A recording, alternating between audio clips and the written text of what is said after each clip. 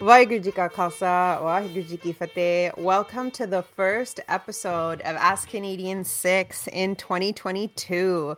We have an exciting show. We're going to take a look at what the World Sikh Organization did, some of our highlights from 2021. We're going to look at key Sikh Canadian political moments, and we're going to look ahead to 2022 and talk about what we think are going to be big Sikh issues in the coming year and what we hope to see in terms of successes from the community. We have our co-host from Edmonton, Harman Kandola. Harman, how is Edmonton doing?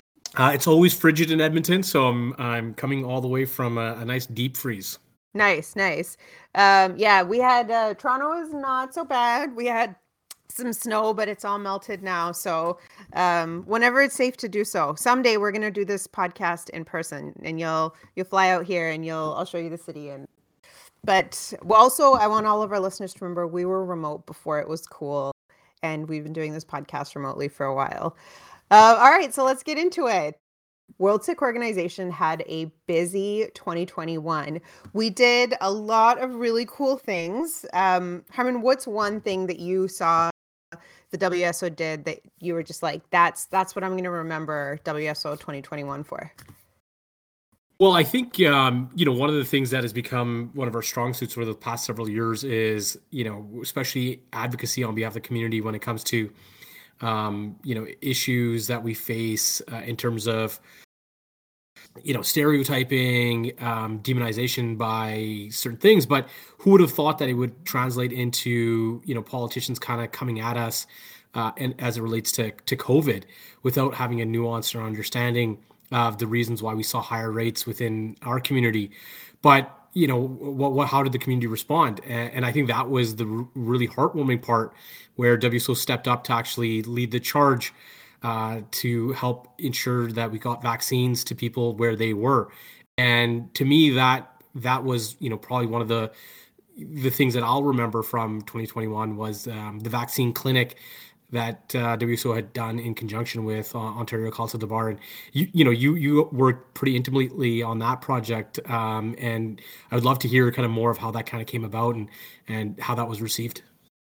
Yeah, I was a bandwagoner. I was so excited that it was happening. All the work was done by Kirpa and Charanjit Kaur and Jaskarn Singh, and that we also got some shout outs in the Toronto Star. Jaskarn was profiled under 20 people who took on the biggest job of the pandemic and helped Ontario get its shots.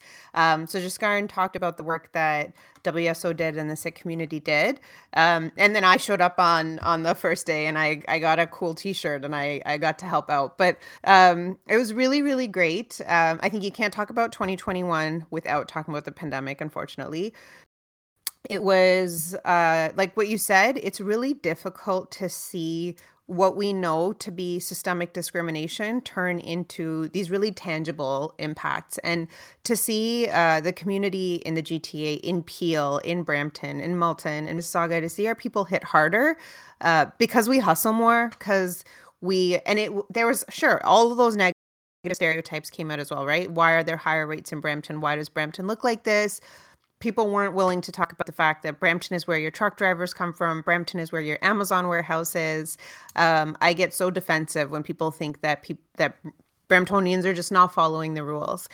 So while we were a community that was doing more frontline work in the pandemic, and we were also teachers and also nurses and also doctors and also like in every essential profession, the amount of support that should have been there wasn't there. So we didn't see folks get priority in terms of getting vaccines. And so this was really, really cool that we had the ability to do a vaccine clinic in the Gurdwara.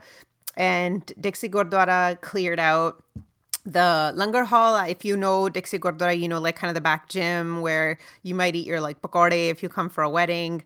I think it's called the Jaswant Singh Kalra gym now.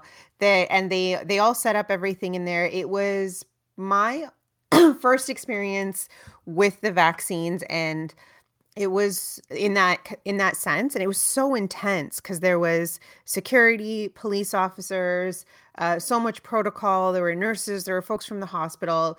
To balance all of that with Sikh principles was so interesting to see it go down. So, for example, there was the Gurdwara is open to everyone, but no one can tamper with the vaccine. So all of a sudden you have to like literally close doors and barricade things and make sure nobody gets in there and does anything to it. Balancing like, everyone has to take their shoes off when they come to the Gurdwara with having folks from the every aspect of the community come in, having people who, and in the gym we have a history of keeping our shoes on anyways.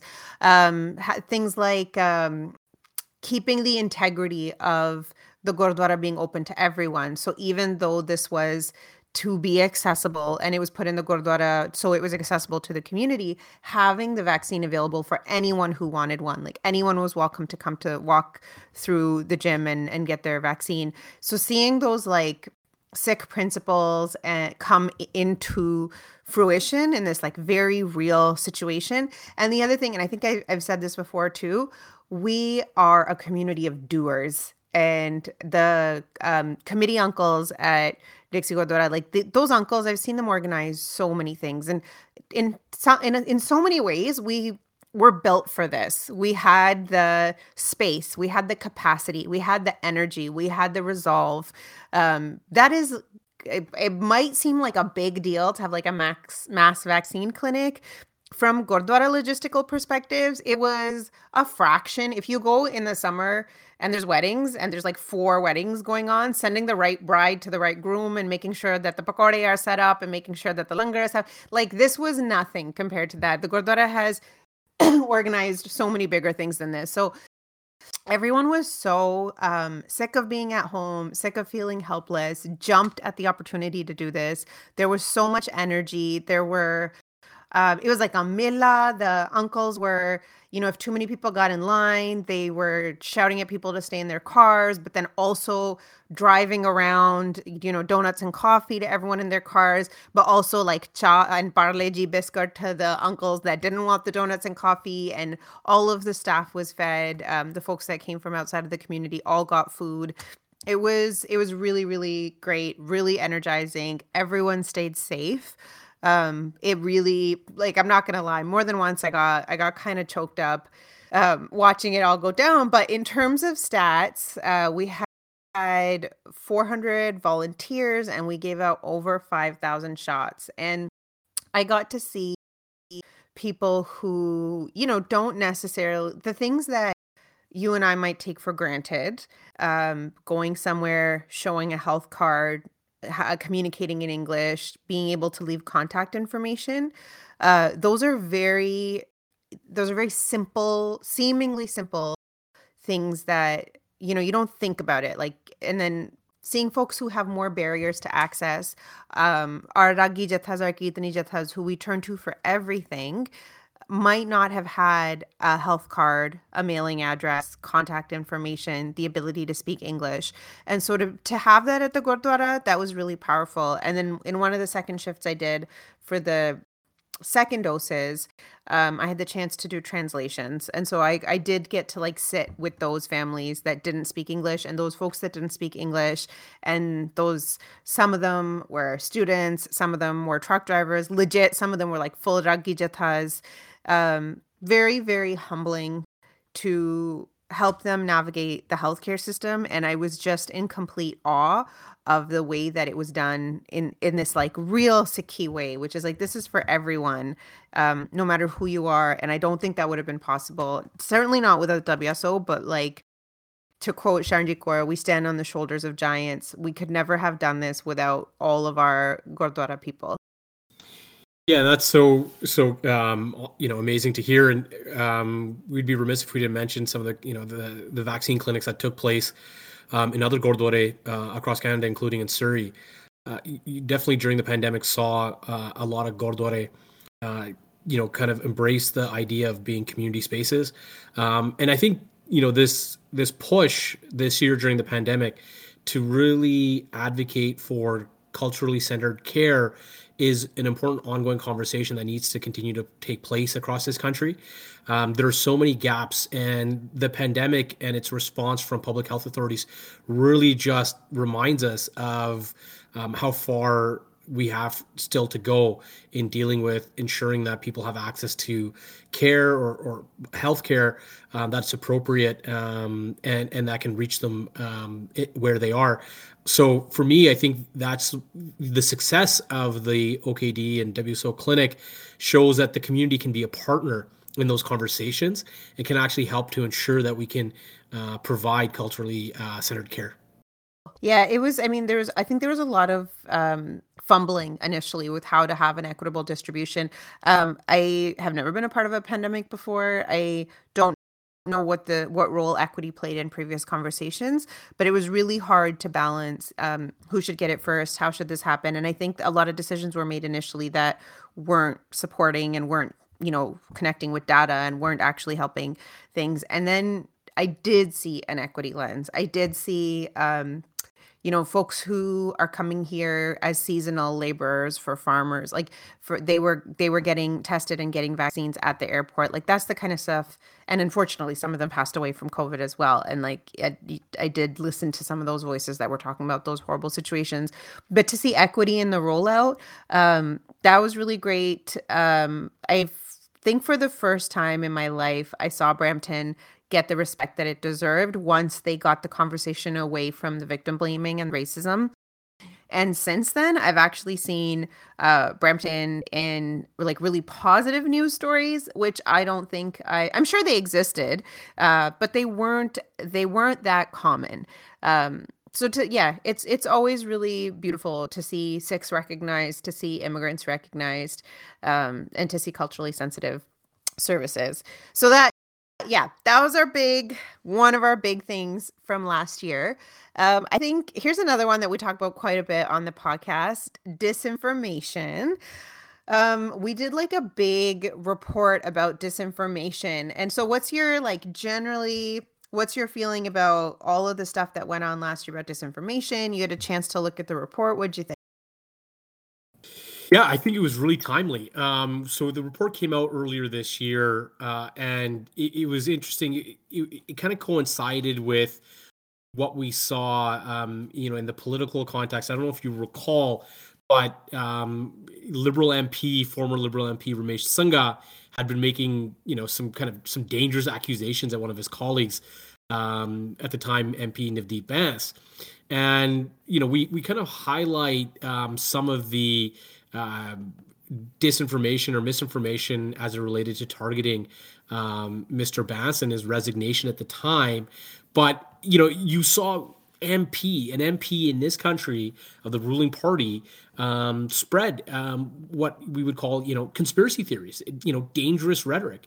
And so for us, publishing the disinformation report to continue to highlight some of the problematic nature of media and the narratives that come out of India is really important. I mean, this is kind of critical WSO work, is to really shine a light on past interference by the Indian government, but the ongoing anti-Sikh disinformation campaigns that are targeted to Canada, and in particular, I mean, last year, we saw the MLI report, which really kind of kicks off kind of a more intense lens from the diaspora. But in terms of creating a resource that can be utilized, more by the mainstream, I think this report kind of covers a lot of the good history and the recent history when it came to a lot of these issues. And the farmers' protest really became a flashpoint of where we saw, this clear, for a lot of people, they saw a clear bias in narrative in the reporting of the Morcha. So it's really important, and I think I would encourage everybody who's listening to our podcast to read the disinformation report and help to propagate and help to spread it, so that we can continue to fight against anti-Sikh propaganda, and kind of bring awareness to the networks that exist to malign Sikhs across the world. Yeah, there's so many things that are like, when we get one validating story where we're like, oh, here's this root of disinformation and aha, we knew it. We do them like one at a time over the course of the year with the podcast, but the report really captures everything all at once. And there's so much energy. There's so much thoughtfulness put into how Sikhs are going to be maligned in Canada. And so we've covered things like, I think it might have been the last episode when we talked about the Twitter accounts and how they were sock puppet accounts and how those were used in the farmers' protests. We've talked about Trudeau's trip to India and how the National Security and Intelligence Committee of Parliamentarians reviewed that trip and saw all of the disinformation that was strategically a part of that. We've talked about the MLI report and if you connect all the dots between Indian interests and a quote unquote Canadian think tank, actually parroting the narratives of India, everything down to there's like a Khalistan radio station that's registered here in Toronto that belongs to the government of India. The government of India has bought out all of these Canadian sounding newspaper sites. It's so thoughtfully done and it's so prolific. And not only is it something that's happening to our communities, other diasporic communities are also targeted in Canada. And you can see the pathways of disinformation once they're established are pretty easy for other folks to follow as well. So I think that this report was good, not just because it took all of what we knew and put it in one place, but it also it's useful for understanding how other communities are treated as well. So it's called, again, take a look at it. It'll be on our World Sikh Organization website. The report is called India's Disinformation Campaign Against Canada's Sikhs. So that was another big thing.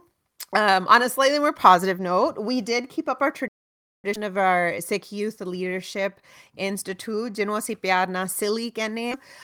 So Silly happened. It went online.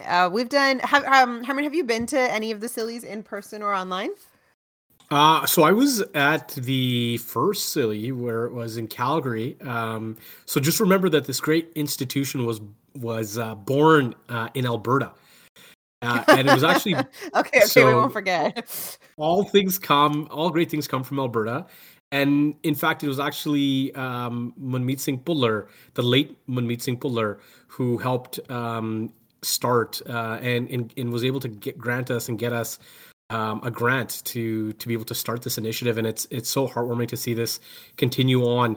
All these years later. I think we're in their 7th year now of Silly. Yeah, that is awesome. It went online. It took an online format. We get a lot of feedback every time we do it that it's got such strong presenters, such strong connections. If you're a young person and you're listening, just follow us on all of our social media. Whenever the application opens, we start posting like mad and asking people to apply. It's a really competitive program, and I'm manifesting it. The next one is going to be in person. The online experience is amazing. The in-person one is just to be able to sit and talk and learn and eat and be with folks who are so well versed in Canadian politics, in lobbying, in how to build community projects, how to do media work. It's truly something I learn from every time I have the chance to participate. So yeah, keep your eyes out for the next time in our 2022 Sikh Youth Leadership Institute applications when they open up. We also, this past year, took on a lot of, so World Sikh Organization receives all of the media requests. We're kind of the go-to for when folks need a Sikh perspective on something. And unfortunately, that means that we get a lot of stuff about anti-Sikh hate. We know that hate crimes are on the rise. Statistically, they're higher than they've been before. We saw this year things like the Kamagata Maru Memorial defaced. We saw graffiti outside the Calgary Gurdwara. We saw graffiti outside the Khalsa School in Brampton. We saw the security guard at a vaccine clinic being discriminated against. Do you think that these things are related to the pandemic? Do you think it's just more, do you think it's related to other? I mean, Sikhs have been very heavily put down with Bill 21. What do you think was going on this year? That's an interesting question. Hard for me to kind of pinpoint, an exact causation. But I think we definitely have seen where politicians in this country are willing to empower voices of bigotry or failing to condemn clear discrimination and clear systemic or institutional discrimination leads to the space where people may feel emboldened to actually go ahead and commit acts and these heinous acts of hate. I think hate crime in this country is on the rise. We saw that prior to the pandemic. We're finally getting around to agencies across this country acknowledging hate crimes, willing to actually use the legislation that exists to persecute. Again, still failing to do it in a meaningful or impactful way. We've seen cities try to step up to try to ticket when they have issues like this. I think there's a role for every level of government to play, but I'm going to share a quick little side story. And, recently in Alberta, a prominent conservative activist, Ted Byfield, who had written, he's kind of a seen as a one of the founding architects of some of the philosophy behind the modern conservative movement. He passed away in the last few days, and he was being lionized by a lot of the conservative politicians across this country, including by Alberta's Premier, Jason Kenney. And this man was a hate monger. This man was hateful towards LGBTQ. Now, in the days after his death, talk about how great of a man was. Again, we're continuing politicians in this country bigotry and whitewash racist history.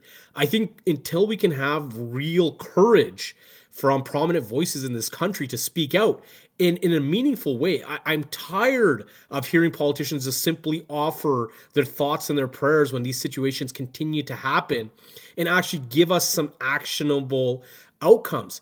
It is frustrating. It is absolutely unacceptable. And I think people have had enough. And I think that is a completely justified response that they've had enough. We can't continue to ask or beg for politicians to take these issues seriously. They are the ones who at the same exact time are willing to appease the voices of hate. And I think for Canadians, we need to demand better. I couldn't agree with you more. I think we're often asked to come to the table for anti-hate initiatives, and I think it looks good when you have an anti-hate roundtable or conference or consultation. It looks good to have 6 there, and it's really frustrating when those tables or consultations are coming from political organizations, because they're like, well, what can we do to reduce hate? And I want to say, and I guess I'll say it here openly, is stop legislating the conditions that allow the hate. Stop making it okay for us to be hated. Bill 21 has said what folks might have been saying, might have been ashamed of saying, or it's not that racism didn't exist, but people weren't as comfortable saying it out loud. And now it exists. And not only is there a push for it from certain politicians, there's an absolute silence from other politicians. So there is no resistance in the political sphere, except for folks saying over and over again, oh, well, I'm against it personally. 6 ended up on the list of terrorists in the public safety report.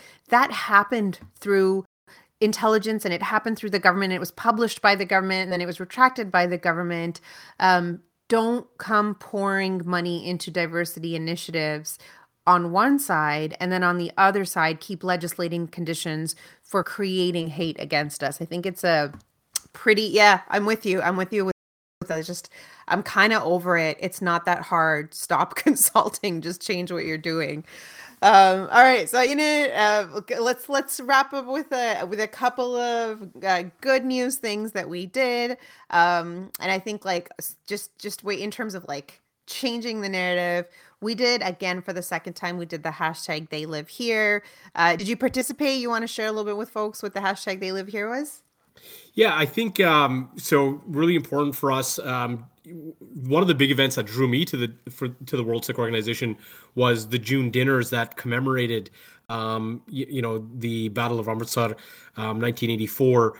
but it's really important for us to recognize sick genocide and what took place in November of 1984. And I think the initiative hashtag They Live Here, where we recognize the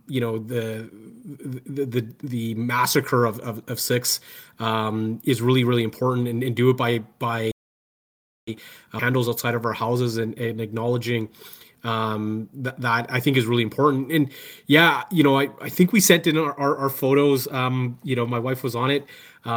It's one of those things that we've seen a great uptake on, great appreciation from the community of something that, especially during a pandemic where we're all kind of distant from one another, but allowing us to use social media to come together as a community, I think is really important. And this is one of those initiatives that especially during this period of time has kind of galvanized that community to come together. I think when so we did it around to commemorate the genocide in November, and to say, like, at that time we had to not say that we lived here because folks were literally trying to kill us, and now we reclaim that and we say that with pride. Again, shout outs to the Gurdwara uncles who gave WSO the space to speak during Diwali, so right after this campaign, and specifically asked, could I speak to what was happening in Indigenous communities. And this past year, we also, what Indigenous folks have been telling us forever, that their children never came home. We started to see the uncovering of these mass and unmarked graves. And so I'm at this moment at the Gurdwara. We've done the They Live Here campaign, and it's Diwali, and I'm thinking about, like, how the connection is there. And how do I connect the dots in this chance that I've been given? We will never understand what it means to be Indigenous in this country, and we will never understand that fully what it means to have experienced genocide on this land. There are connections and there are places of solidarity, empathy that are so deep. And I've heard survivors of residential schools. So WSO does work with Council Fire here in Toronto. We're working to put up a memorial in downtown Toronto for survivors of residential schools, and we participate in this event every summer and hear the stories of survivors. And I've heard survivors who said, like, folks would come to get us to take us to residential school, and we would hide. And my grandma would hide me here, my auntie would hide me here, and to see a community take so much pride in who they are and to be so resilient. I think, like, that was my moment of connection and being a settler on this land, and making it about more than myself and my community and what we had gone through, and finally being here on this land and being able to light a candle outside my door and say, I'm here and I'm not scared. And at the same time to say, but I'm on this land because there was a genocide on this land, and to actually actively use that, my experience, as a point of empathy to connect with someone else and their experience. I thought it was just a really, really great way to celebrate the body, but also just really cool to see, again, like, gurdwaras and committees and, like, places where I have a bias where I would think that that's not something that they want us to talk about, to have them ask for us to share that they live, that the We Live Here campaign, and They Live Here campaign, and to link it into what's going on in the larger Canadian context was really cool. And then in terms of the last thing in the year in review, really, really awesome. I know that we've talked about on this podcast, like, cabinet picks and new folks who are coming in the election. We had our World Sikh Organization board renewal. So whereas it's not going to be as exciting for folks who don't know our team, we did have some really cool, so we had some really amazing people who put all this energy in and, like, did their board terms, and we celebrate everything they did and are grateful for them for finishing their terms. We're bringing in a lot of really cool people. We're not going to do it the same way as we did with cabinet picks. I'm not going to be like, oh, who do you think on the WSO board is going to do a great job? But you continued on the Edmonton board. Y'all got a strong team out there. Any thoughts about all of our new changes in the World Sikh Organization? Well, I think it's really important, and I want to link this to kind of the Sikh Youth Leadership Institute in Silly. So much in our community, we always hear from an older generation, which kind of implores young people to become leaders, right? You've heard so many of us have heard this, oh, ਕੱਲ ਨੂੰ ਤੁਸੀਂ leader ਬਣਨਾ, leader ਬਣਦੇ ਨਹੀਂ ਹੈਗੇ. They're grown, they're nurtured, it's cultivated. It's a set of skills that you want to impart and support. And I think Sikh Youth Leadership Institute really came from a place of, wanting to cultivate a sangat where people could support each other to do great, amazing things. And one of the offshoots of that has been this great board renewal that has happened as a consequence. We've seen so many people and participants of Silly now become board members. For so many of us who were there when Silly was launched, that is probably the greatest success that we like to celebrate, is seeing how so many of those young people who had connected through Silly have now gone on to become board members and really the leaders of the organization moving forward. Institutional renewal and change and inclusion are so important for organizations like the World Sikh Organization. And I mean, when we look at the demographics of our board, I think we're more than 50-50, female to male. We're mostly female board now. Yeah. Yeah, that's right. It's quite a young, dynamic board. I think, myself and you and a few others are probably some of the older members, Dr. Ball on the board, which is a great thing. And, there really is this feeling and this passion of being on the board to accomplish something, but also to really kind of cultivate the next generation of leaders in our community. And that's really, really important for any organization. And I would love to see, Guru Ghat and other Sikh institutions start to understand the value in seeing renewal. And I know that at the WSO, we were empowered by a generation previous to us that really believed in this, and it's something that we need to continue to promote and push. Yeah, so if you want to check out our full new board, we posted it in all of our social media handles. You can also find it on our website. We're very, very excited to have we had an amazing senior VP, Bhavjinder Kaur, who completed her term, and our now senior nationwide VP is Sharanjit Kaur, who is an Ontario person. So I know we're getting a lot of Alberta respect, so I want to throw some Ontario in there as well. Very excited to have Sharon Brown be such a strong leader.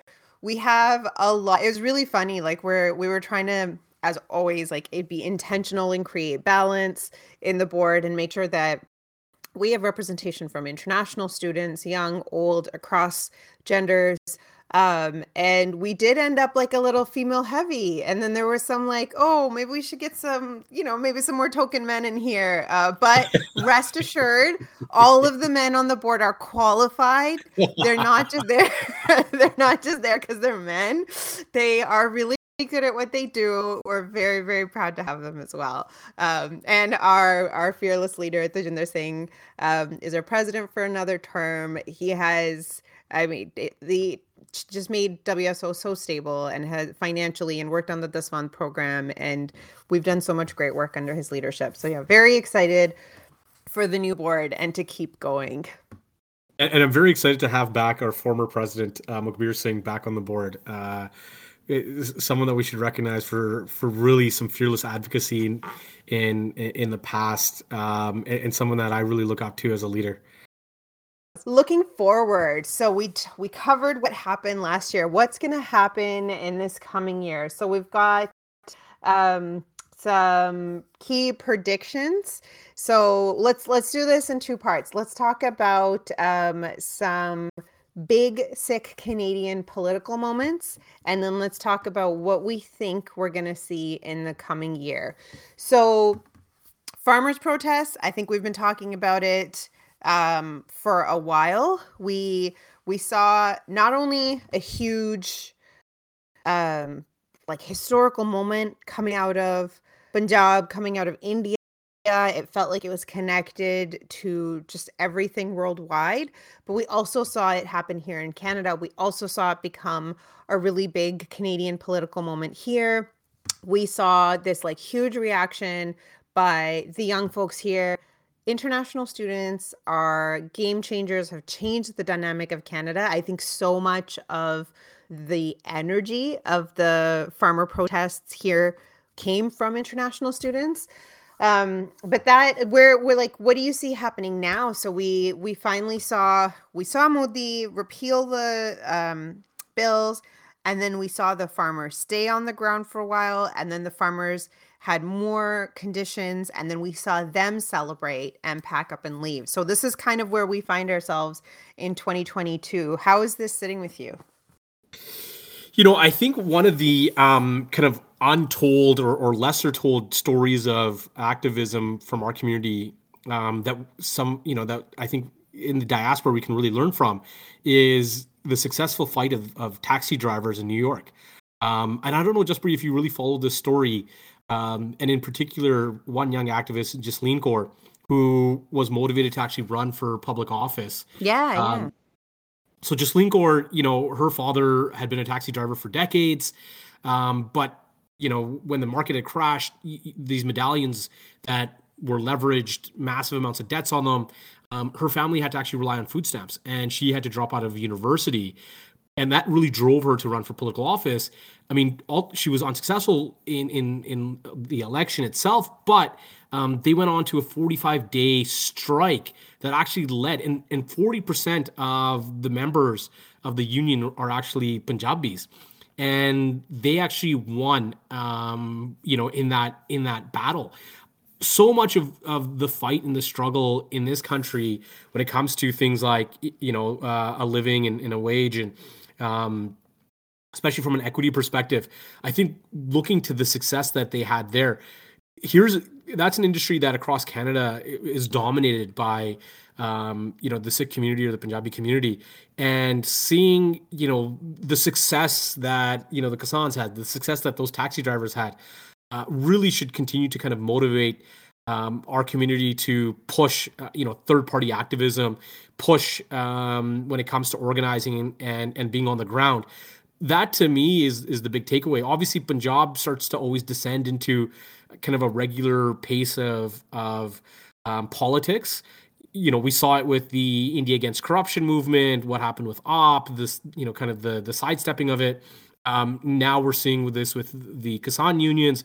You've got Rajal and his crew who wants to go and contest elections. You got some of the bigger unions, Kisan unions, saying we're not going to be part of this.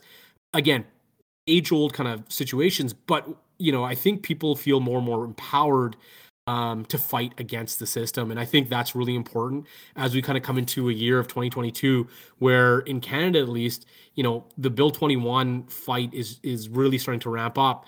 There's a lot we can learn from both, Ghislaine Kaur and the taxi drivers in New York City, as much as we can learn from a lot of what happened with the Kisan Morcha in India. This is my big thing for looking forward to 2022. Bill 21, and I'm so excited and so proud to talk about this. And I don't know if folks have gotten enough from my talking about how much I love Brampton, but Brampton showed up, and Brampton has showed up before. And if you think municipalities can't do anything, that's I would ask you to reconsider. Bill 21 is a secularism law in Quebec, and it's Quebec centered. And federally, federal leaders have not been pushing back with the tools they have at the federal level. Actually, quite the opposite. Justin Trudeau actually said this is something that private citizens can fight as well as the federal government. And it is actually been the private citizens that have been fighting this, right? Like where WSO has been taking on this challenge, NCCM has been, National Canadian Council of Muslims has been taking on this challenge. Other organizations and individuals have been taking. So I'm sorry, Justin, we did not need to be reminded that private citizens can take on this fight because we have been doing that. Y'all need to be reminded that you can fight this at the federal level as well. So this, municipalities took a stance against Bill 21. Brampton previously invited folks who, might have had to leave Quebec to keep practicing their faith, invited them to come move to Brampton and get jobs there. And then they put their money where their mouth is. And they put forward a financial commitment to funding the legal challenges against Bill 21. And brought and challenged other cities to join in and also put some money forward. And what are some of the other cities that showed up? So I think, you look across this country, Victoria, Winnipeg, Calgary, Markham, small towns, Milton, had all kind of came out fairly shortly afterwards and said that they would fund this. The disappointing part is that, you had to understand that there was going to be some pushback, and we expect pushback, but you saw it in places that I think you didn't expect, and especially in the West, where in Calgary you had Mayor Jyoti Gondek almost immediately accepting the challenge thrown down by Brampton Mayor Patrick Brown, get pushback from conservatives in that city, saying that this was not a good use of taxpayer money. The Canadian Taxpayer Federation, which is this kind of opaque lobby, very influential, highly covered in the media for whatever reasons, not clear to me how they get such outsized coverage, but very important to the conservative movement, come out and say that this is not a good use of public funds. Yet in the same breath, conservatives in Calgary are attacking Jyoti Gondek for a deal where the Calgary Flames were going to get hundreds of millions of dollars in a public handout for an arena and a downtown entertainment complex. Yet somehow conservatives have now abdicated what their previous position was in terms of, religious freedoms in this country, and saying that that is not a worthwhile cause to even spend $100,000, yet millions and millions of dollars in corporate handouts are justified somehow. I think it's a complete sham. You saw this week, a few weeks ago, where the conservative leader Aaron O'Toole had asked his caucus members, to stop commentating on Bill 21. It shows you that ultimately, I applaud a lot of the MPs who spoke out, who've been completely fearless in their advocacy on these issues, but yet you see leadership in this country always back off. And so for municipalities to take up that space, fill up that space, was so heartwarming. But even in Edmonton, what have we gotten so far in a big city such as my own, which is, we need more consultation. Yet consultation was done 2 years ago when the city council passed a resolution condemning Bill 21, but now being asked to back up symbolic gestures or empty rhetoric with substantive action. You see politicians run and hide behind more consultation. So seeing Patrick Brown be so fearless, get in the media, start challenging other mayors across this country, that is the type of leadership that people are dying for. And that is what people want to see when it comes to standing up for fundamental rights and freedoms in this country. Any politician who fails to do so has absolutely exposed themselves. This is such a no-brainer when it comes to when you look at your charter.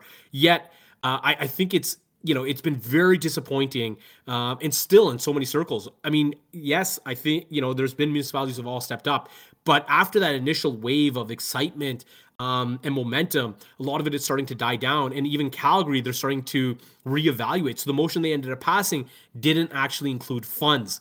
That was extremely disappointing. But, that means that the work and the fight falls back to organizations like WSO and NCCM, which we've continued to do, and we can only do with the support of our Sangat. Yeah, I think we were very excited to have Sikh mayors especially when Jyoti Gondek was elected. And this is not at all, she's in an impossible position, but I think she did initially come forward very strong and say she supported Brampton Mayor Patrick Brown's challenge.